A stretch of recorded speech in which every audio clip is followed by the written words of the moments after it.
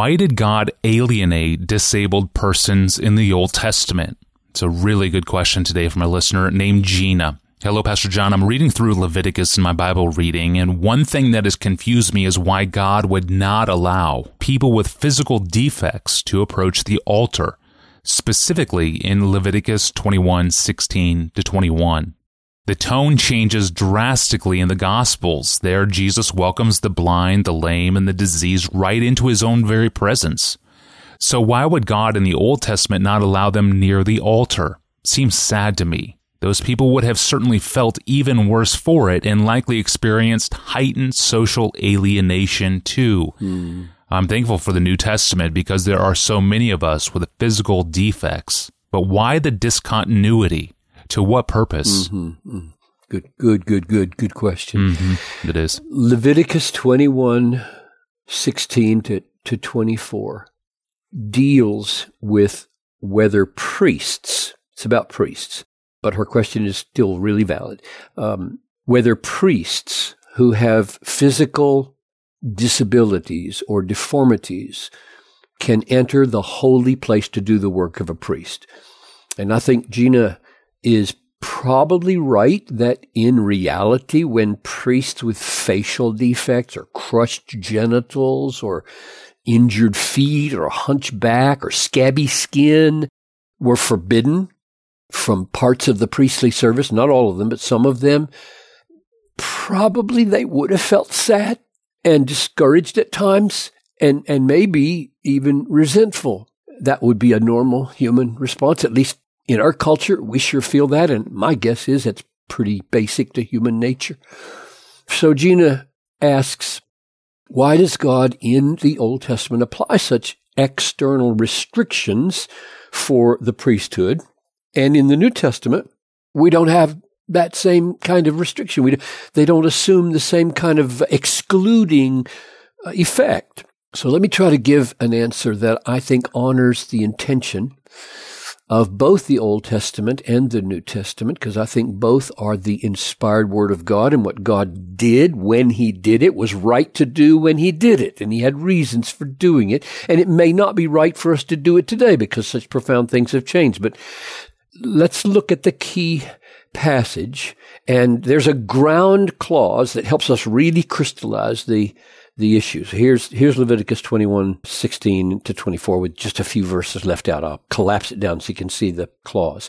No man of the offspring of Aaron, the priest, who has a blemish shall come near to offer the Lord's food offerings. Since he has a blemish, he shall not come near to offer the bread of his God. He shall not go through the veil or approach the altar because, and our ears should perk up, because he has a blemish, in order that he may not profane my sanctuaries, for I am Yahweh, the Lord, who sanctifies them. In other words, God says, I am the one who sets priests apart for my service. I sanctify them.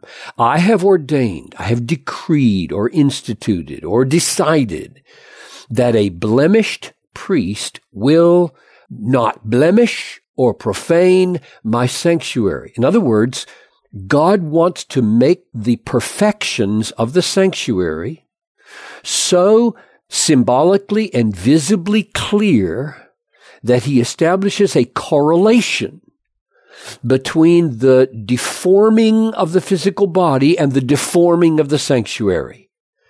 Or to say it another way, he insists that there be a correlation between the perfections of those who approach the sanctuary and the perfection of the sanctuary itself, which is a reflection of his own perfection. So it's entirely possible that the most godly and the most humble, deformed priests would not be offended by this divine order of things, but would gladly acknowledge that it is fitting for those who approach a perfect God to be free from outward and inward imperfections.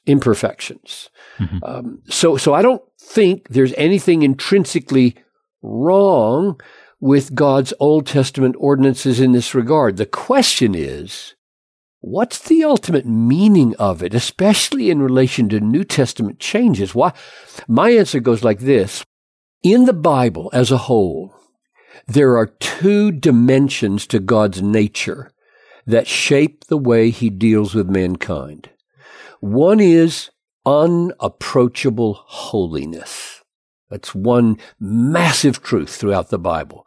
God is holy. Sinners can't approach him. Nothing imperfect can approach him. Nothing evil can approach God without being destroyed. And so it's fitting that in the presence of God, there can only be perfection, both moral and spiritual and physical, which of course means no one qualifies. Right.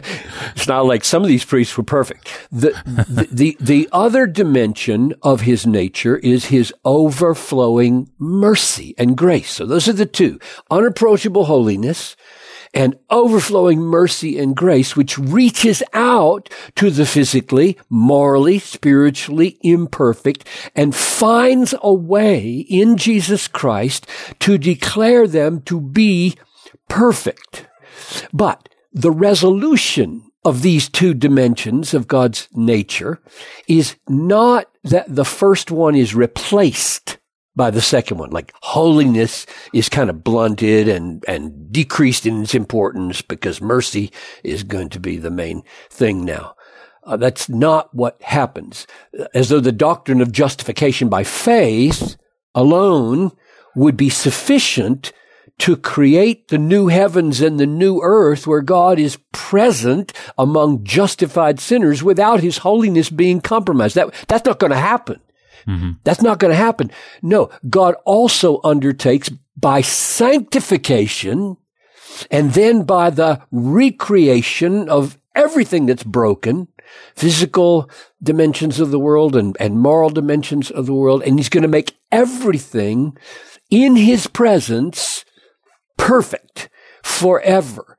Not just justified sinners are going to be in God's presence, but no sin is going to be in God's presence. There won't be any people who sin in God's presence. There will be no defects morally. There will be no defects physically in the presence of God in the age to come.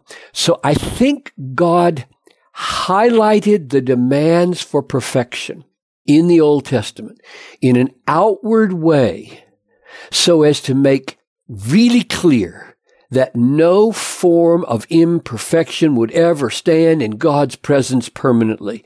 That's how holy he is. He would one day not only justify the ungodly and be willing to touch lepers, reach out and actually touch lepers, God himself touching lepers in the flesh, but he would also utterly transform the ungodly into sinless godly people and take away every leprosy and every disease and every disability and every deformity.